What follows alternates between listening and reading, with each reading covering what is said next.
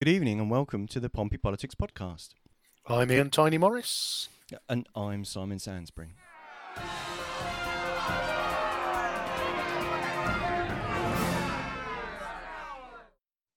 And we're back from outer space. Well, not really, but just from our Christmas bleak Pauliness sabbatical and ready to go with a new year of fun and/or frolics in the world of local and national politics.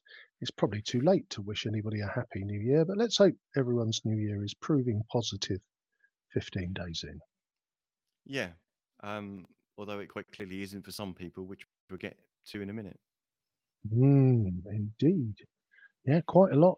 It's one of those things when we take a break, either nothing happens and we turn up and go, yeah, carry on, or the world of politics goes upside down in all sorts of directions. And I guess probably over last year, the majority of it was kind of at a national level, but we're starting the new year with a fairly seismic event in Portsmouth politics.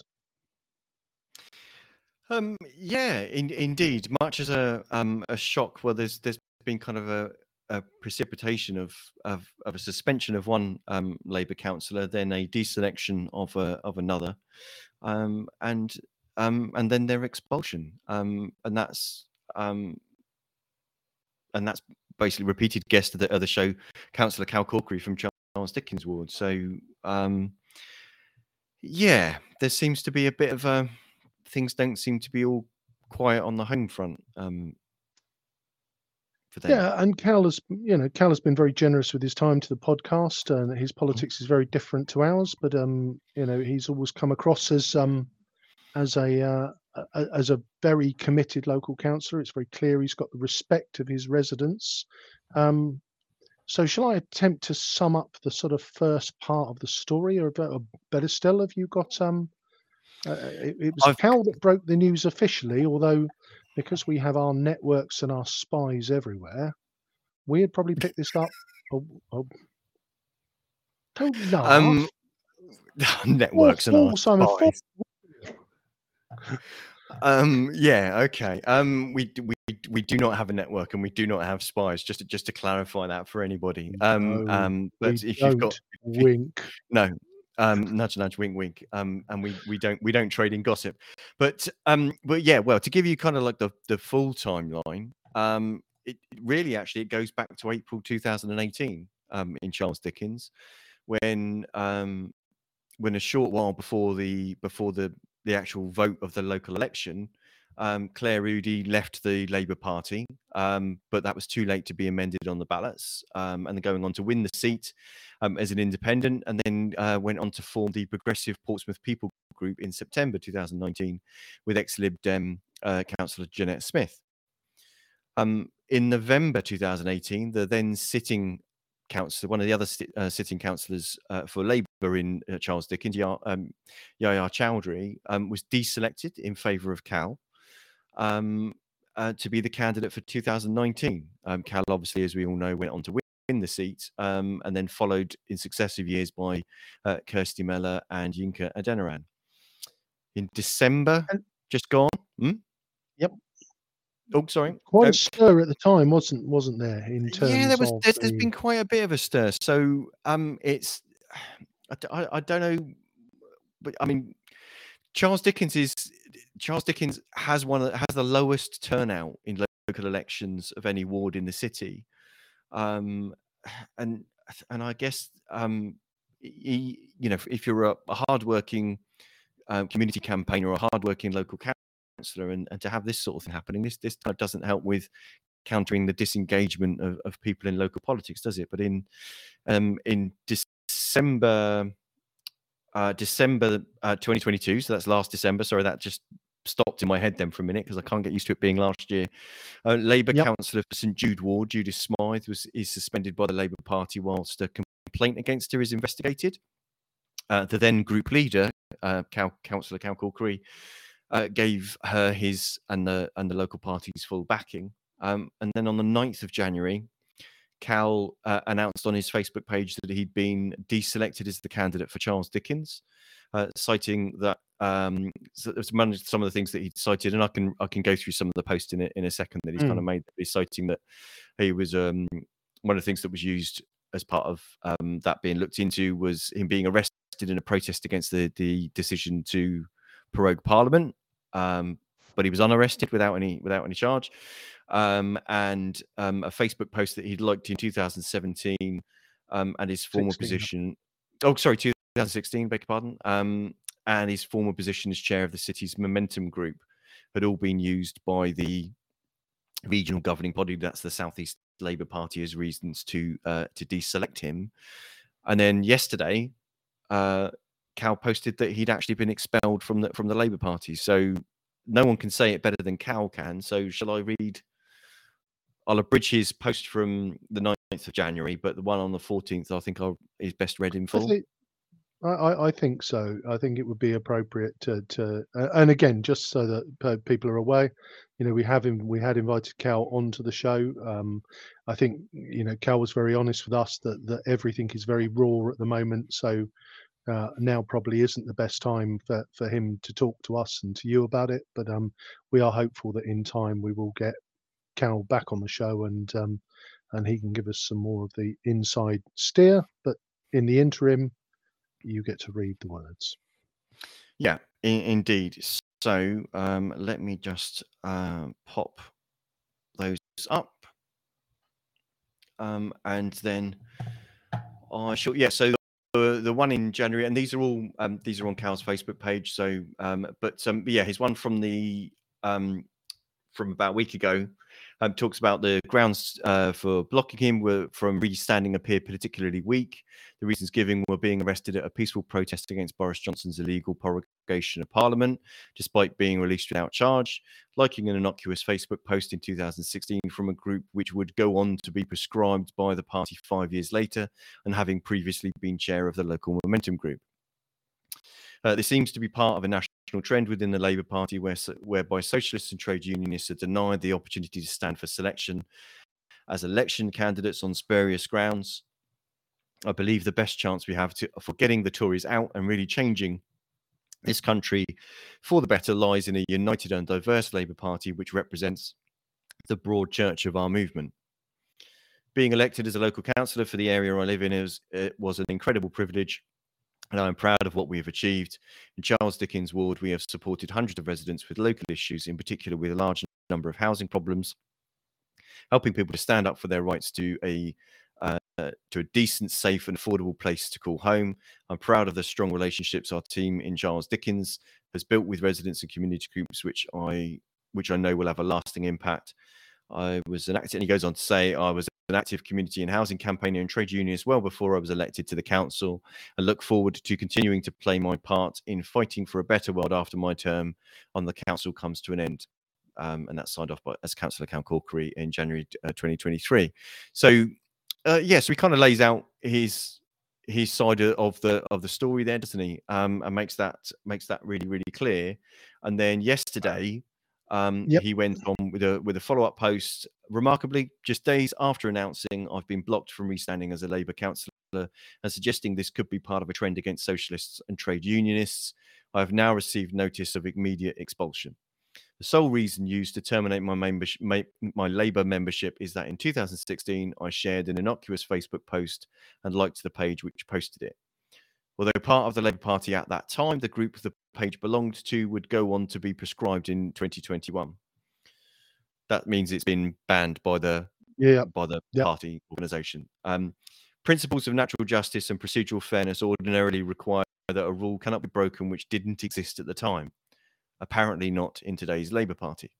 I am proud of my time in the Labour Party, of the many people we've helped in our area, and of the socialist and trade union causes we've furthered. I walk away with my head held high and principles intact. I'm now considering all options available to me, onwards and upwards to the next challenge. So that was those are posts from Councillor Cal Corkery. So yeah, obviously a lot happening that week, and as you said, that's going to be a very, very raw and painful thing for someone as passionate and committed to to helping his residents and indeed to his movement as Calais. That's yeah, Well, it's that's incredible. It's incredible, isn't it? I mean, mm, yeah, I think there has been discussions on social media, and it is understandable that this is going to cause a shudder through the local political landscape. If we go back to when Cal was selected, that it was coming off the back of the sort of the 2017 election had seen Theresa May's majority crumble. There was a lot of excitement around Jeremy Corbyn in the Labour movement, and lots of new members had joined based on those policies. You saw momentum gaining in strength, and you saw Yahya was deselected, and again, we don't want to go into speculation and rumor, but there, at the time there was noise around that I think we picked up on. It was before we were podcasting that there was some concern around how Yahya had the workload he had taken on as a councillor. So there was a sort of story behind the story. But for me, there is then another dimension to this as we come into the 2019 election, and that is the role of Stephen Morgan MP. So, we've talked about Stephen before being a former Charles Dickens, councillor, and at the time he was elected, in 2019, he was still a sitting councillor. But the interesting thing about Stephen was that in his 2019 campaign, he very much stepped away from the momentum Corbyn, very traditional socialist values, and ran his campaign on a much more centrist standpoint, with massive activist support from the likes of Cal and the folk around at that time, and was one of almost very few Labour MPs to massively increase his majority. So I think when we looked from the outside, as we do, we felt there was always an inherent tension between, shall we say, a grassroots movement that were perhaps more to the left of the Labour movement, and a very successful MP who perhaps sat more in the centre ground. But I think, again, I can only speak for myself. I thought that natural tension had sort of settled itself, and everybody was getting along for the quote unquote good of Labour. Yeah, it's a strange thing. I mean, and Mark in the comments kind of questions why there's no official statement from the Labour Party. So it does seem like a big step to take place without there being any kind of official announcement. I mean, perhaps I don't know whether that's to do with the timing or whatever. But at the end of the day, every party has a broad church of a coalition, effectively, of people perhaps in different places, and some are kind of right to the edges of those kind of places. But it does. I don't know. It just seems kind of odd. But they are at the end of the day, any political party can mean different things to different people. But in order to have electoral success, you need to motivate and mobilise all of those people, regardless of where they are, perhaps on that spectrum within the party, to be able to mobilise, to be able to campaign, to be able to deliver leaflets, to be able to canvass, to be able to, even just to get you decent candidates. You need all of those things to happen, and I don't know. It seems an odd thing to have such a internal. I don't want to use the word battle, but this sort of, and I don't know. The last 5 years seem to have been a flip flopping around of a of a similar sort of thing, and I thought those days had gone, where actually that had kind of been resolved, and we'd moved on perhaps from the the Corbyn era, and although Starmer's era is obviously much more of a centrist movement, but nonetheless there was still a home for people on the left of the party, because without them, what is it? Yeah, and I think, when you talk about the official statement, it popped up on my feed today.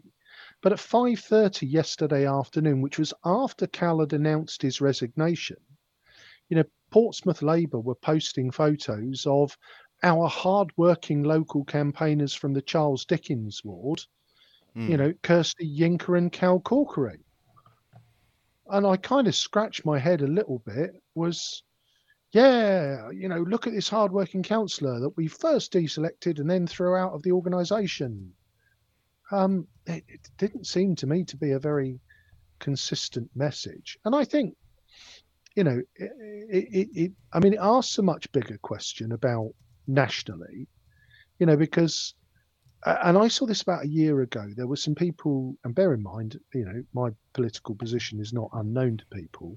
I saw some people who I thought were on the very far left who were saying, it's witch hunt, there's no room for socialists in the Labour Party. They've thrown me out. And I thought, well, yeah, you're a bit extremist for my taste. So, I can perhaps see why, the National Labour Party might have gone that far. But for me, a principled socialist, trade unionist, campaigner, hardworking councillor who isn't at those extreme ends, if there's no room for him in the Labour Party, who are the Labour Party? And I think there's such a crisis of identity. I'm stunned. Yeah, it does make it hard, and I mean, obviously, both of us. I mean, you historically, many years gone by, were a member of the party, but yes, yep. I'm not. We both have political views that, to varying levels, are a distance away from the Labour Party. I would describe myself. I'm a Lib Dem, but I would describe probably myself as more of a democratic socialist than probably even members within my own party. But to see, I don't know. I just find it personally. I want nothing more than the next general election to resolve in the Tories losing power for some quite considerable time, and for there to be a sensible government that actually looks after the country. Obviously you and I differ on who we think should be best at that and about how that should be done. But I don't know. I start to worry about whether we're heading to another 1992. If this is the sort of battle that is to come, or that is going on for the heart and soul of the party that supposedly is supposedly ready for government, then that worries me, if I'm honest. I don't know what our viewers think. I think it and again, there's a thread for those that want to engage on Portsmouth politics that I kind of threw out there today, because it troubles me that, if people who are genuinely interested and believe something, and it almost doesn't matter what the something is, if there's no room for them in the two largest parties, then, we're trying to. One thing we can all agree on is that we want people to care and to vote. And I think that's where, if I look at somewhere like Charles Dickens, and again, I don't want to tar everybody with the same brush, but there is a feeling that you've only got to look at the turnout each year to say that the majority, 80% of Charles Dickens residents, do not care enough to go and place a vote. And I worry that the person for whom I've seen, who they have voted for, and from all that I see from Charles Dickens residents, they are very happy with his support. If the major parties start to deny them the option to vote for or try and deny them their right to vote for their local political representative, I won't bother then. Well, I mean, I will aside, despite my comment earlier on about the low turnout in Charles Dickens, I don't know how much of that is impacted by, because most of the large scale student accommodation in the city sits within that ward, and it might be that their turnout percentage is low if actually those students are indeed registered to vote and just don't bother. So that might mean that the actual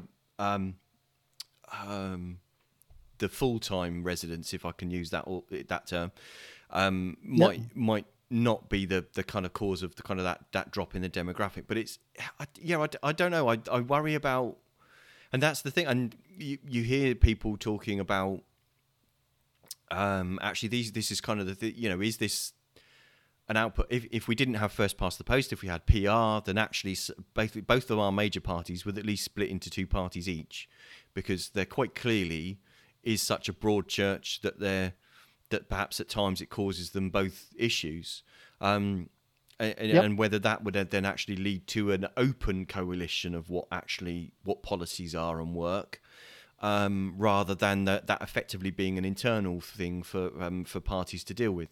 I'm just going to have a look to a couple of quotes. So we've got Mark saying in the comments that Keir was described as ruthless by Laura Kuenssberg on BBC this morning. Is this a decision in the same mould? A firm vision to win the 50-something-year-old white man vote who voted for Brexit and wouldn't see Cal as a kindred spirit. Do you chaps think Keir is ruthless? Are Labour really moving right? I think he means to the right. Is this even linked? And then we have another Facebook user who basically says that Charles Dickens, they live in Charles Dickens, and they use different words, but they say it's not a nice place. So, to Mark's point, what do you think of that?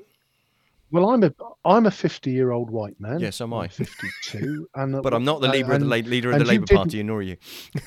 No, but I guess the question is, am I a Brexit supporter? No, I would have preferred Remain, but I was happy to get behind Brexit once the vote was cast. So is Sir Keir Starmer looking for my vote?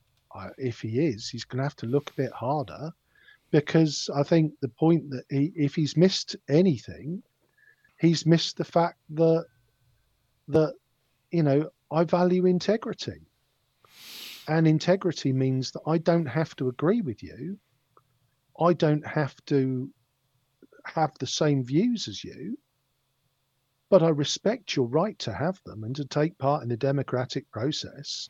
So there's an element of, again, he'd have to go a lot further to get my vote. And it's interesting, Cal is a very strong trade unionist and, regularly appears on picket lines, showing solidarity. Keir would have to go so far away from the Labour Party's traditional relationship with the trade unions to get my vote.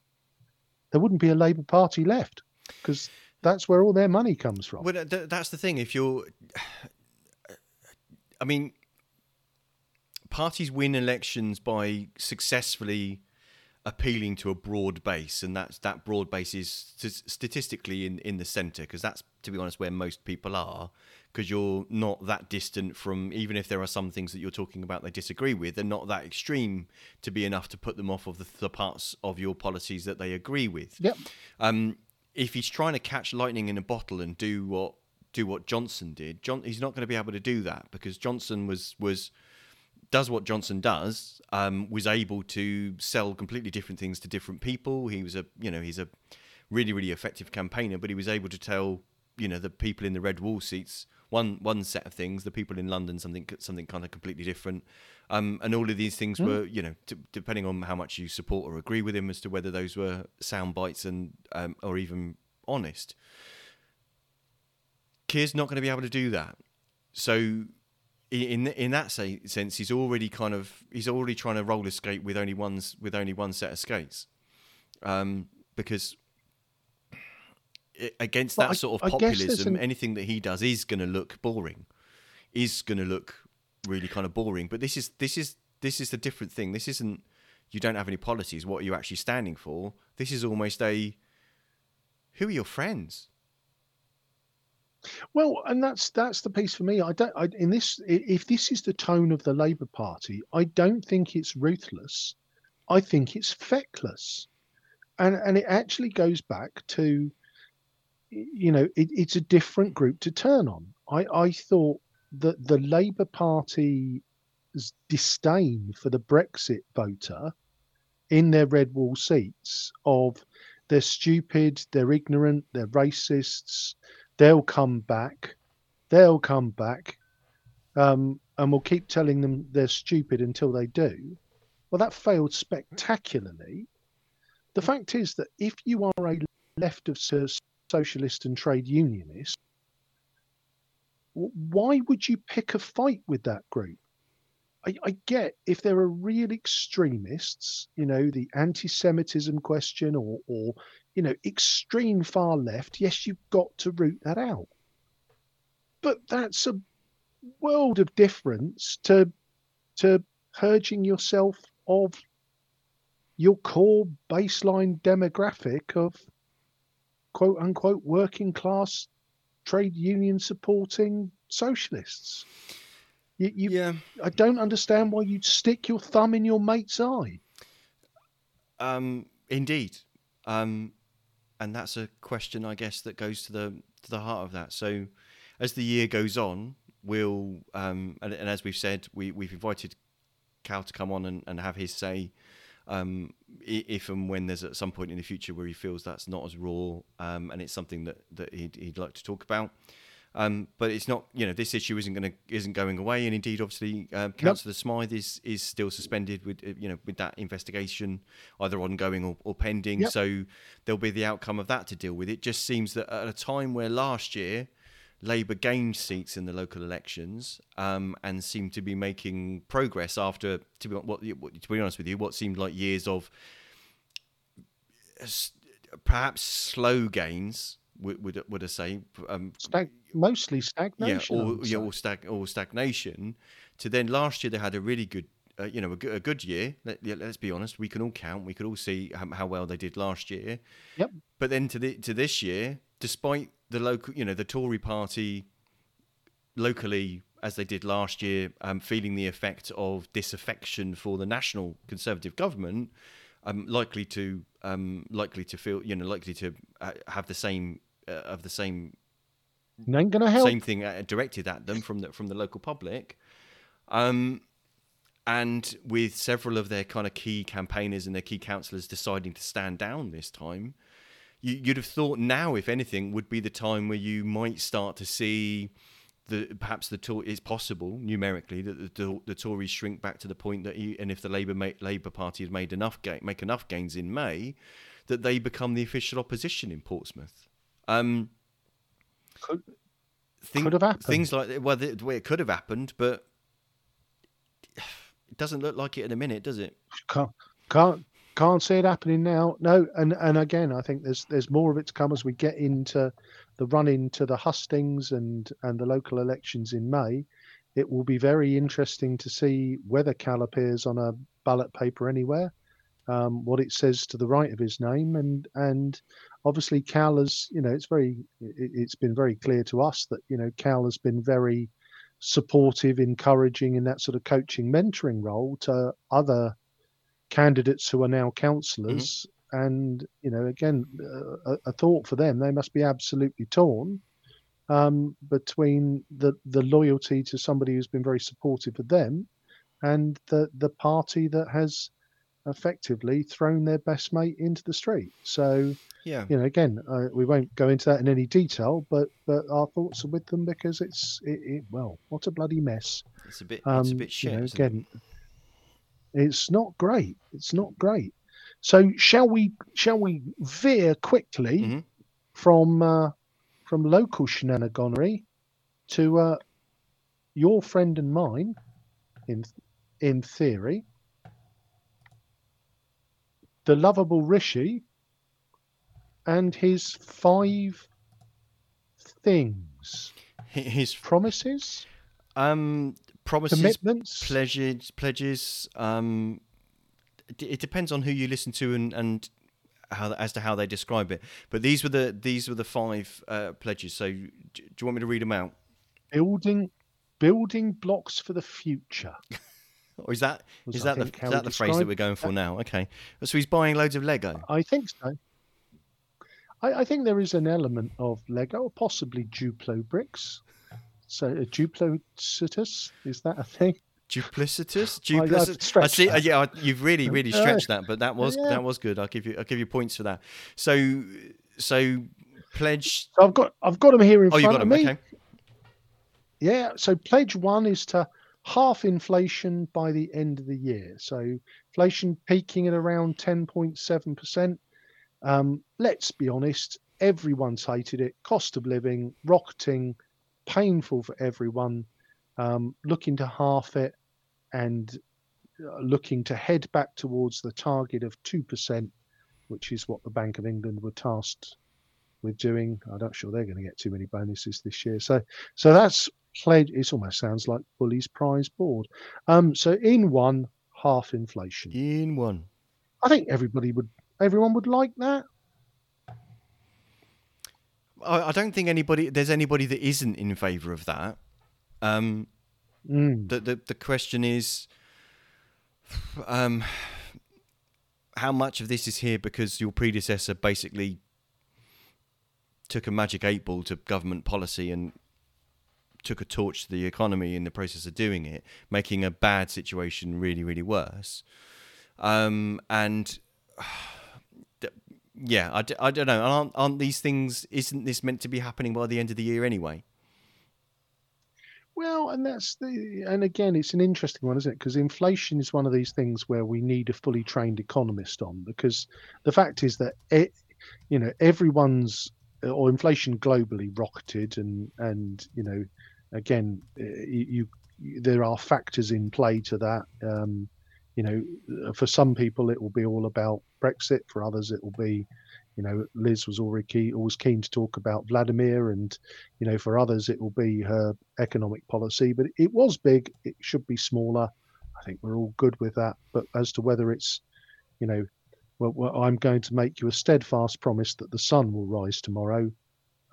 Maybe that was going to happen anyway. So let's move on to 2. So 2 is growing the economy. Now, this was Liz's big thing, kind of linked to levelling up. And as you know, Liz and who was her chap? I think I've erased his name from my mind. Kwasi Kwarteng, the mad chancellor, who said, "I'll tell you what we'll do. We'll mortgage the house and we'll stick it all on red." And the markets, I don't think, were keen on that growth strategy. And as we know, that all failed spectacularly. So growing the economy all sounds good. Unfortunately, the OBR, the Office of Budget Responsibility, suggests that this year we're actually going to be in a bit of a recession, that things are going to contract by 1.4%, and that unemployment could rise by as much as 500,000. So if the first one was a kind of gimme, this second one feels a little bit aspirational. That's the kind word, isn't it? Is that a euphemism for just made up? Oh, it's a little bit of a. We'll get to the end of 5 and we'll look at them in the whole. We'll look at them in the round. So yeah. Exactly. Number 3 is national debt falling. Or to a fiscal conservative, what brings a tear to my eye? National debt falling. I'd love a bit of that. I guess my only nervousness as the fiscal conservative in the room is Rishi's track record on fiduciary prudence. It's not cast iron, is it? He was perhaps a bit more loose with his financial position. I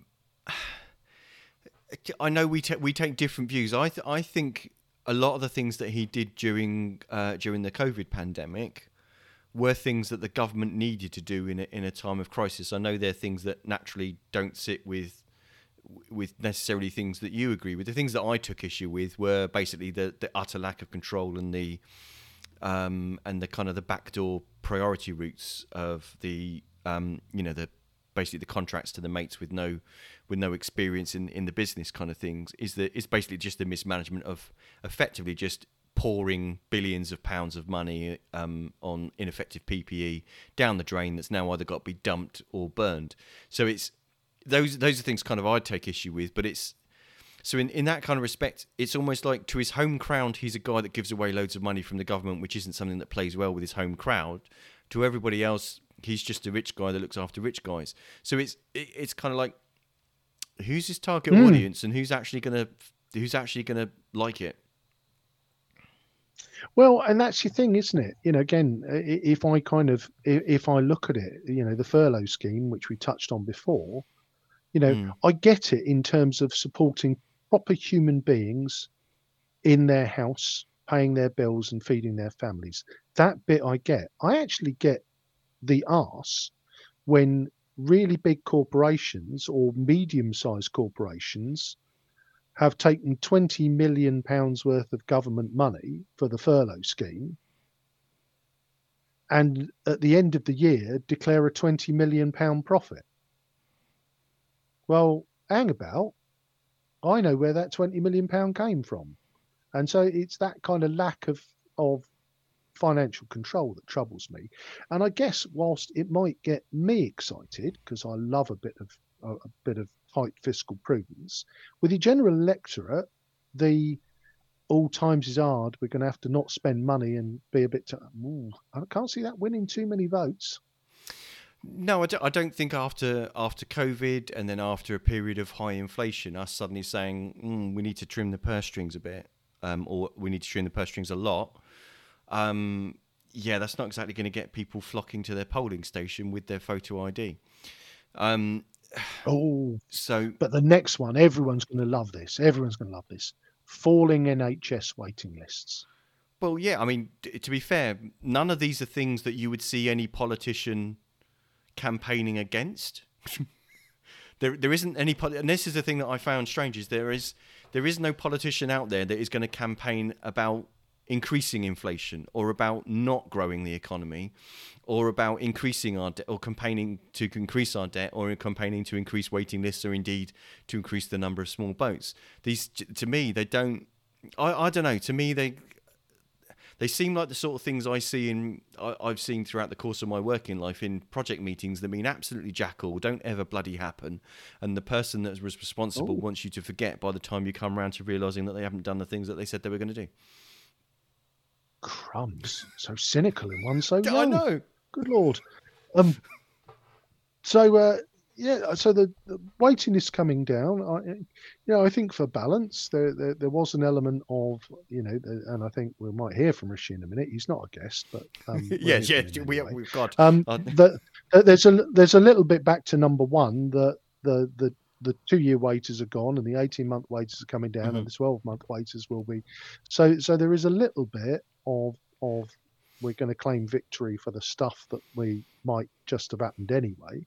And there was some, again, I don't think it's any secret to say that there are staff shortages and pretty low morale in, the front line of the NHS at the moment. And the sort of structured policy to address that would, that's not been forthcoming yet, which brings us to number 5. If you're a Telegraph or Daily Mail reader, stop the boats. That's playing to that home crowd, isn't it? It is. That's a clarion call to Middle England. It's playing to a particular type of era. I mean, I'll quote Mark Coates, who says in our comments that he says the Tories have lost their economical prudence label, and 1 to 3 are all about sewing it back on. You might as well say we've fixed the mistakes we have made. The NHS is quite the challenge. I'm not sure what he talks about. Lee Anderson had an interesting and insane idea about not letting doctors leave the country. And finally, 5 is unlikely to be ethical. Braverman is a loose cannon and could endanger even safe seats, ultimately about getting the UKIP stroke reform vote. So it's not kind of getting him. Raymond says he will be lucky to get 1 out of 5. So I don't know how many star reviews he's likely to get on Amazon, but Yeah. it's not looking great for him. And to be fair, the whole thrust of the stop the boats is still on the, well, once we take them out of the boat, we'll stick them on another boat, we'll stick them in a plane, and we'll send them somewhere else. Which, as we touched on when we looked at the whole, the whole policy of Priti Patel, and we've got these jumbo jets lined up to fill with people, and I didn't bother to look whether any have actually ever left for Rwanda, but I think the plane might have left. It just didn't have any passengers on it. Any passengers on it? No. So if again, you've got to look at it in the round. But I think it comes to something we touched on earlier in the podcast, which is you got no money to give away. Your predecessor tried the wacky economic approach of let's go all in and take a high risk strategy for growth. That crashed and burned. So I guess the question for Rishi is kind of, what was he ever going to stand up and say that was going to get anybody excited? I don't know. And it would appear that yes. that Raymond and Mark haven't been moved, but I'm not sure I was expecting them to. Yeah, the key thing for me, and it kind of speaks to what Mark's point was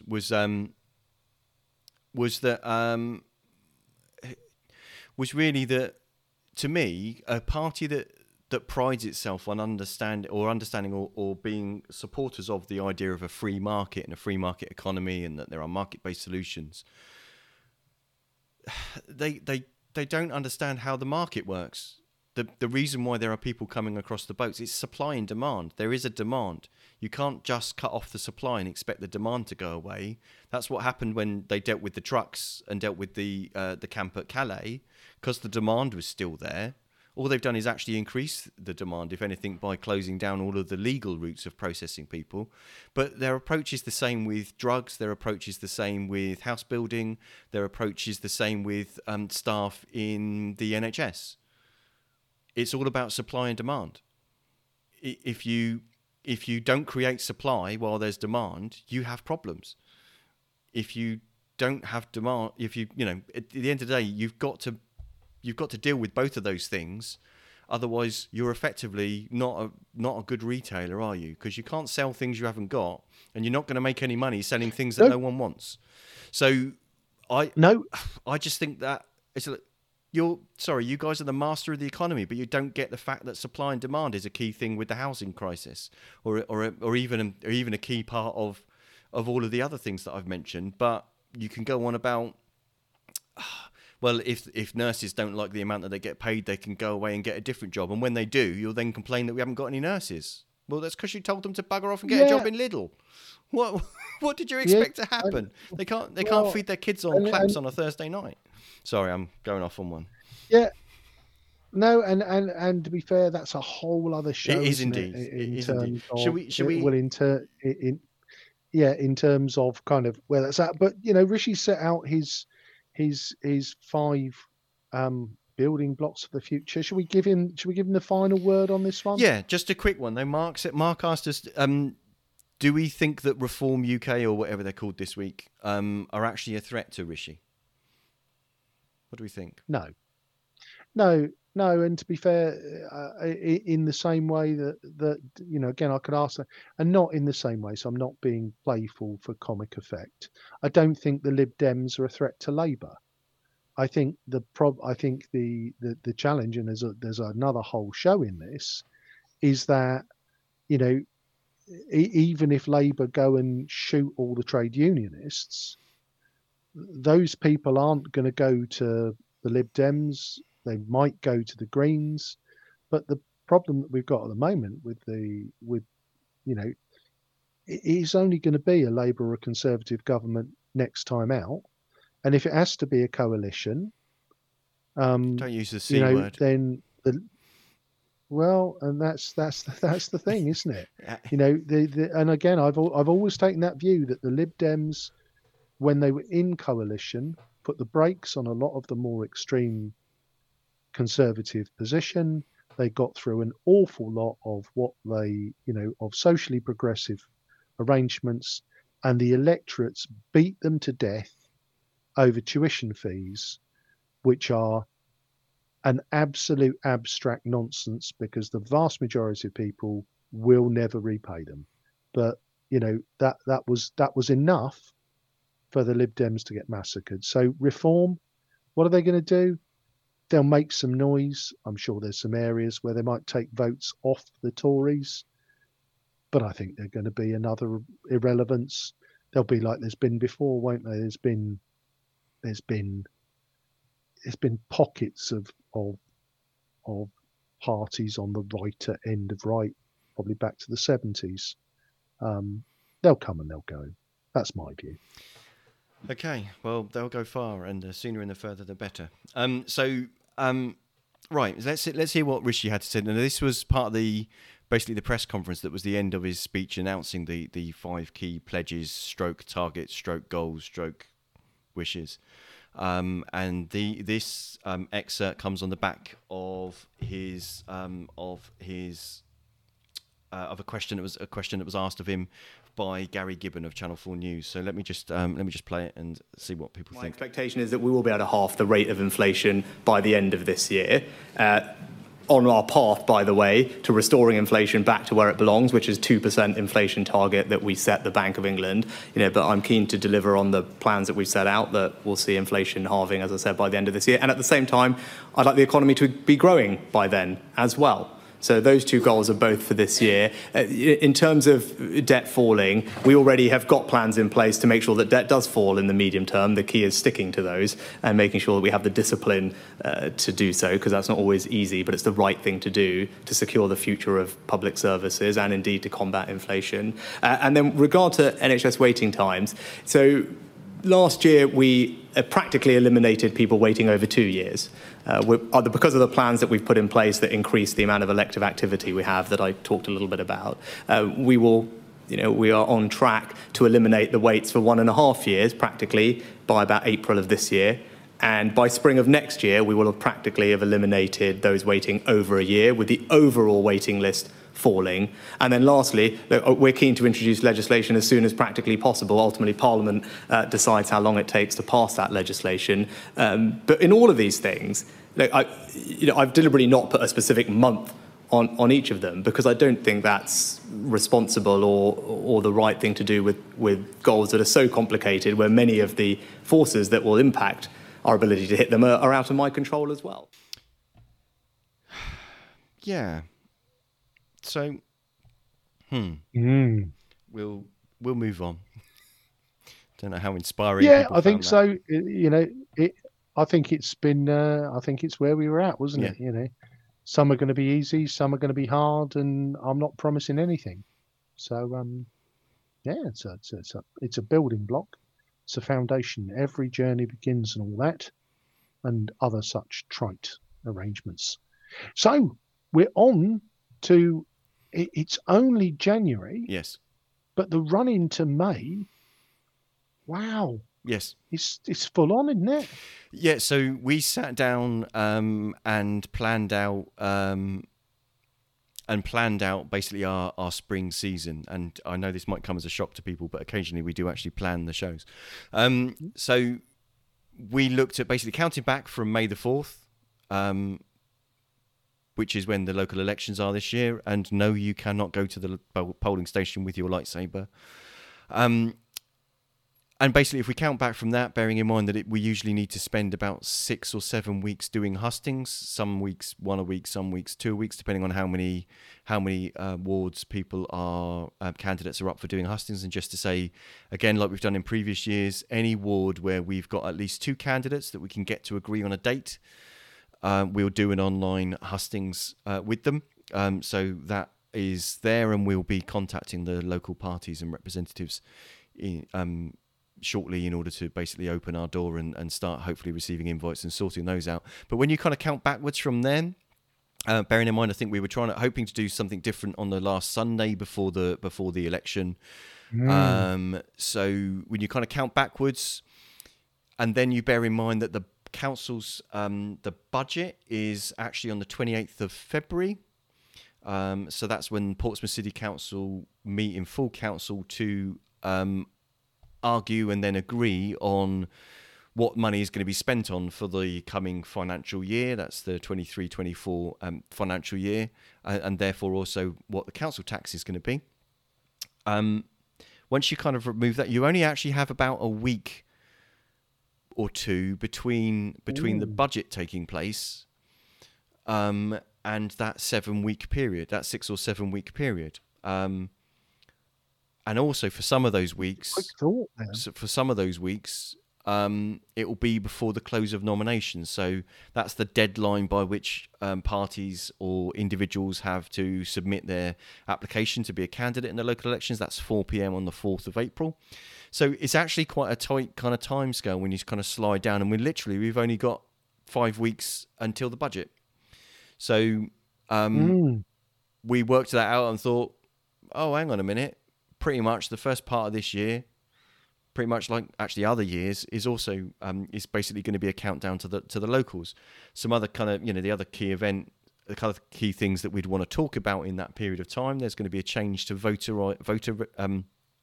requirements when you go to the polling station. So when you vote in person, normally you don't even need to take your polling card, but if you can if you want. But from this year, you'll also need to take a form of photo ID, and we're going to do a show about that. And about making sure that people know what they need to take, because otherwise you will get turned away and you won't be able to vote unless you go back with your photo ID. And also, sadly, the 24th of February is also going to be the 1 year anniversary of Putin's invasion of Ukraine. So we'll be visiting that and inviting Paul Flenley back on the show to give his expertise. But we'll also be inviting any local groups that have been doing things to support the people in Ukraine, but also if there's any Ukraine refugees that are living in Portsmouth or in the area that wanted to come on and share their experiences, we'd love to hear from them. So yeah, we've got a packed year. Yeah, and half year. And I think it's interesting. Half year. The other thing that's just struck me as you've been reading that out is obviously historically, whilst the 28th is the grand gathering of the clans to vote the Lib Dem budget through, and there's usually a lot of hearing and hawing, but most of the real stuff's been done amongst the group leaders in smoke-filled, darkened rooms prior to that. I mean, there won't be smoke filled because no one's allowed to smoke in council premises. No. But nor to use a vape machine or a smoke machine. But I get the imagery that you're going for. Yep. But I mean, don't forget last year, wasn't it basically there was a last minute amendment that was put forward by, I forget who it was on the Lib Dem side, but on the Labour side it was Graham Heaney. Basically that effectively allowed the budget to go through and be kind of voted for, and that seemed to come out of the blue for some people, and there seemed to be a bit of a stir about that. So it will be interesting because obviously cost of living and inflationary rises are going to be impacting the council and their workforce. So they're going to be facing increasing pay demands for their workforce, and indeed for their subcontractors. They're going to feel exactly the same. But at the same time, there's also the issue of the prices of things that they need to buy are going up. The money from central government isn't kind of necessarily going up to reflect that. And do they again put in a council tax pricing, increase of the maximum amount they can do without having to have a referendum on it, that they've done each year going back as far as I can remember for the last few years. I don't know, but it's going to be a tricky one, and maybe that's where the fight is. But I guess my observation is there isn't a Labour group leader. Well, there will be one. I don't know who though yet, but there will have to be one. So the council. So what? Depending on what their standing orders for their own group is, but they themselves will vote another of their. Basically one of their existing councillors to be a leader of that group, or whether that just de facto goes to whoever the deputy. I'm not sure actually who the current deputy is, but they'll need to do that, but obviously without Cal's and without Judith's votes, because they've got 8 councillors, 9, 8. I thought it was 9.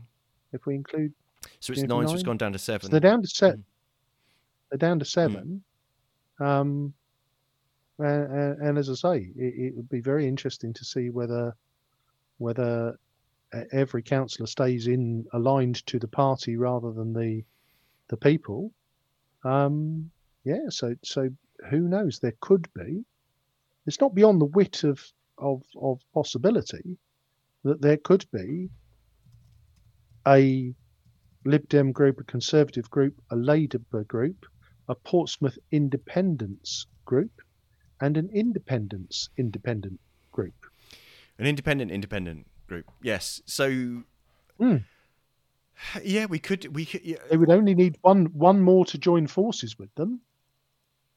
I won't think that if Judith and Cal are aligned, in the same way you touched on them early, the Portsmouth Progressive People group were a 2-person group. Yeah, so that's the thing is there's a difference. There's a difference in kind of representation for having a group and a political party. The difference being that if you're a group, you're a grouping, and so therefore that means that you get counted in regards to the apportionment of representation on panels and committees within the council. But the key distinction that, and I'm sure there are others, so someone else is probably just about to school me and make me look really stupid. But the other key distinction is that political parties are able to access the closed part of the voter register. So other organisations like, basically any, for example, like an insurance company, can pay to have access to the open register. So people that have registered to vote but have chosen not to remain on the open register won't be in that set of data. But political parties still get access to. And all the voter register says is who someone is, what their voter ID is, and what their address is in which ward in the city. It doesn't tell you anything else, anything else at all. So in that respect, there's that kind of piece of information that you get. How many people that is of the electoral roll, I don't know. I haven't got data on it, but it's there's that kind of distinction. But yes, so there's a lot going on. But that voter ID thing, I think, I don't know, that seems, unless there's a lot of noise made about it between now and May, that's going to be quite a bloody shock to people on the day. Could well be. So I think we've got plenty to cover. Again, thank you to everyone who's chipped in and contributed on the comments. Again, I think it's all relatively tumultuous, and I think we're going to have to. We might have to be a bit agile in terms of how we cover topics as the world tends to change. I mean, it'll teach us to plan, won't it? It's not something we do very often. Well, no, but hopefully things aren't going to be this dramatic all the time, so it will be easy to plan. But there'll always be times to schedule things in and work things out. But yeah. So Sai's just given us a comment in there, saying it's terrible that you can opt out of the full register but still get added to party mailing lists. But if you tell those parties though that you don't want to hear from them, they have to by law not mail you. So they have to not send you addressed information.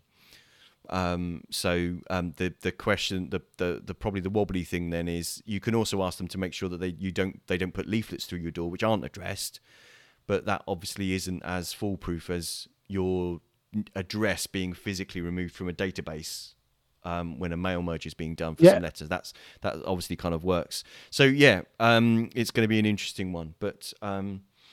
Things to play for, but just a shout out if you are if you are going to be a candidate in May's local elections and would like to take part in one of our hustings, please do reach out to us, either message us directly on Facebook or send us an email to studio@pppodcast.uk.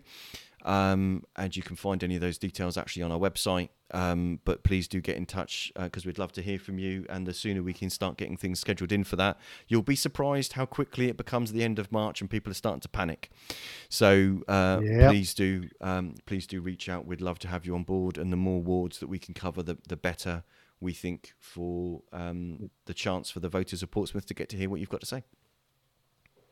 Yeah, 1 year we'll do all 14 and kill ourselves. It's something to look forward to. We've got one Portsmouth Independent and one Conservative who have already reached out. So yeah, but who knows who we might have before the end of March. So I think it'd be appropriate to just end the show with a thanks from ourselves on behalf of the people of Charles Dickens and the Conservative.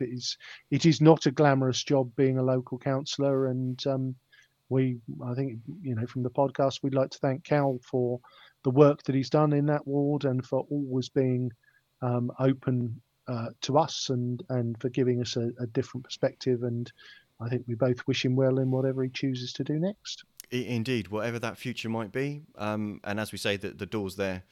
And indeed, from Councillor Smythe, if either of them want to talk about it, then it would be interesting to hear their views. And as hopefully anybody knows, we're not a point scoring kind of show. We're quite clear about what we, where our support is, but the door's there and the microphone's there for anybody of any political party.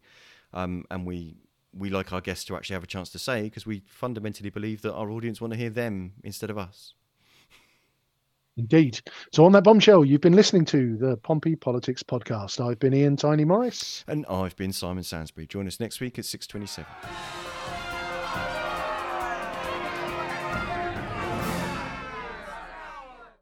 Thank you for listening to this episode of the Pompey Politics Podcast.